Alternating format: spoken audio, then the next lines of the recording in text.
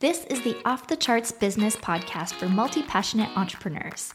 Here, you'll learn how to design a scalable business so you can spend more time outside, away from the screen, through actionable ideas, real-world examples, and pep talks from your host, that's me, Natalie Lucier, founder of Access Ally.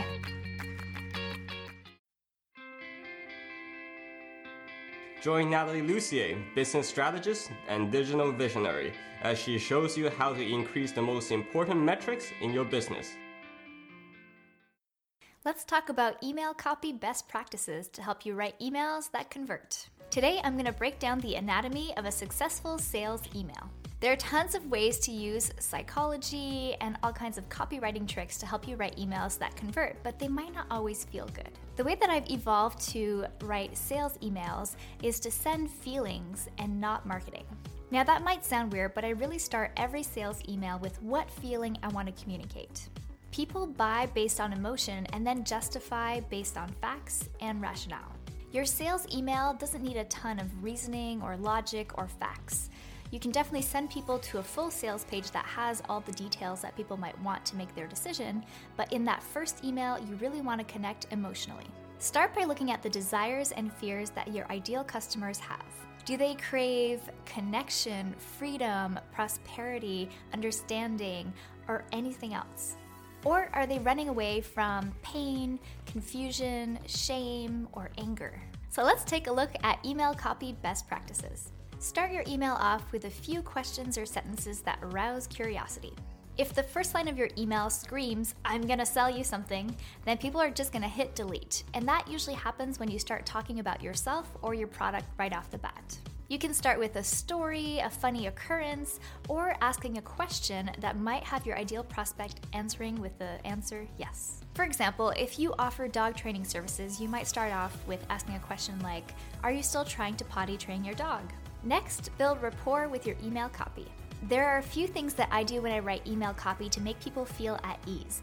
I never want somebody to feel like I'm above them or judging their situation, even if I happen to have a solution for them.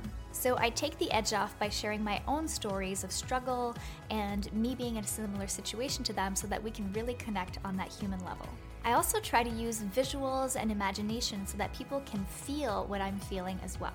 So why not explain that when I get stressed out, I reach for a piece of 80% dark chocolate and I let it melt on my tongue? Doesn't that really describe something to you? Or that I do a happy dance whenever I reach a big business milestone in my hand-knit slippers in front of my computer. So this is where you'll weave in all those emotions that you figured out early on in your process. In the Myers-Briggs frameworks, I'm an INFJ, which means that I'm really not big on small talk. So if I join a conversation and it's not going to the deep, good stuff, then I really get bored and restless. It's the same thing for your emails. You really need to tap into the real stuff, the real emotional core of the issue, and not stay talking about the weather. Go straight for the jugular and ask people to feel the emotions that they might have been avoiding feeling. So for example, if you help people get out of debt, you really need them to feel the pain that they're in right now if they're burying their heads about the issue, so that they can get out of it faster. If they don't wake up to their reality and feel the fear or the shame that they've been hiding, then they're not going to take action and get out of the situation they're in. Now, this is where the compelling call to action comes into play and where you tie everything together and you make your offer.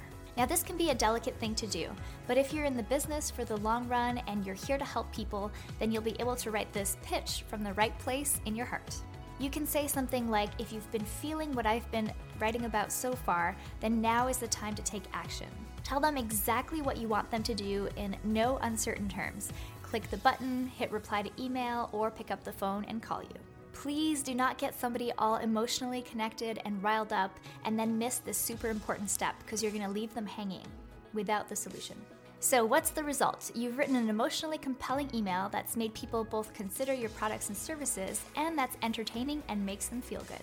Your first sales email might not hit the target, but with practice and by noticing what works and what really resonates with people or not, you'll only get better at writing emails that sell without being sleazy. You've been listening to the Off the Charts podcast, and I'm your host, Natalie Lucier, and I'm so excited and honored that you listened, and if you enjoyed this episode, I would so appreciate if you would head over to the iTunes section and leave us a 5-star review or whatever star review, but obviously 5 stars would be appreciated. Please share the podcast with your friends and head over to watchoffthecharts.com to sign up for email updates and weekly videos that we send out in email directly to your inbox. Catch you next time. Want to keep growing your business on your terms? Then sign up for my free newsletter, The Momentum Memo. You'll get quick, actionable tips to gain momentum in your business every Tuesday.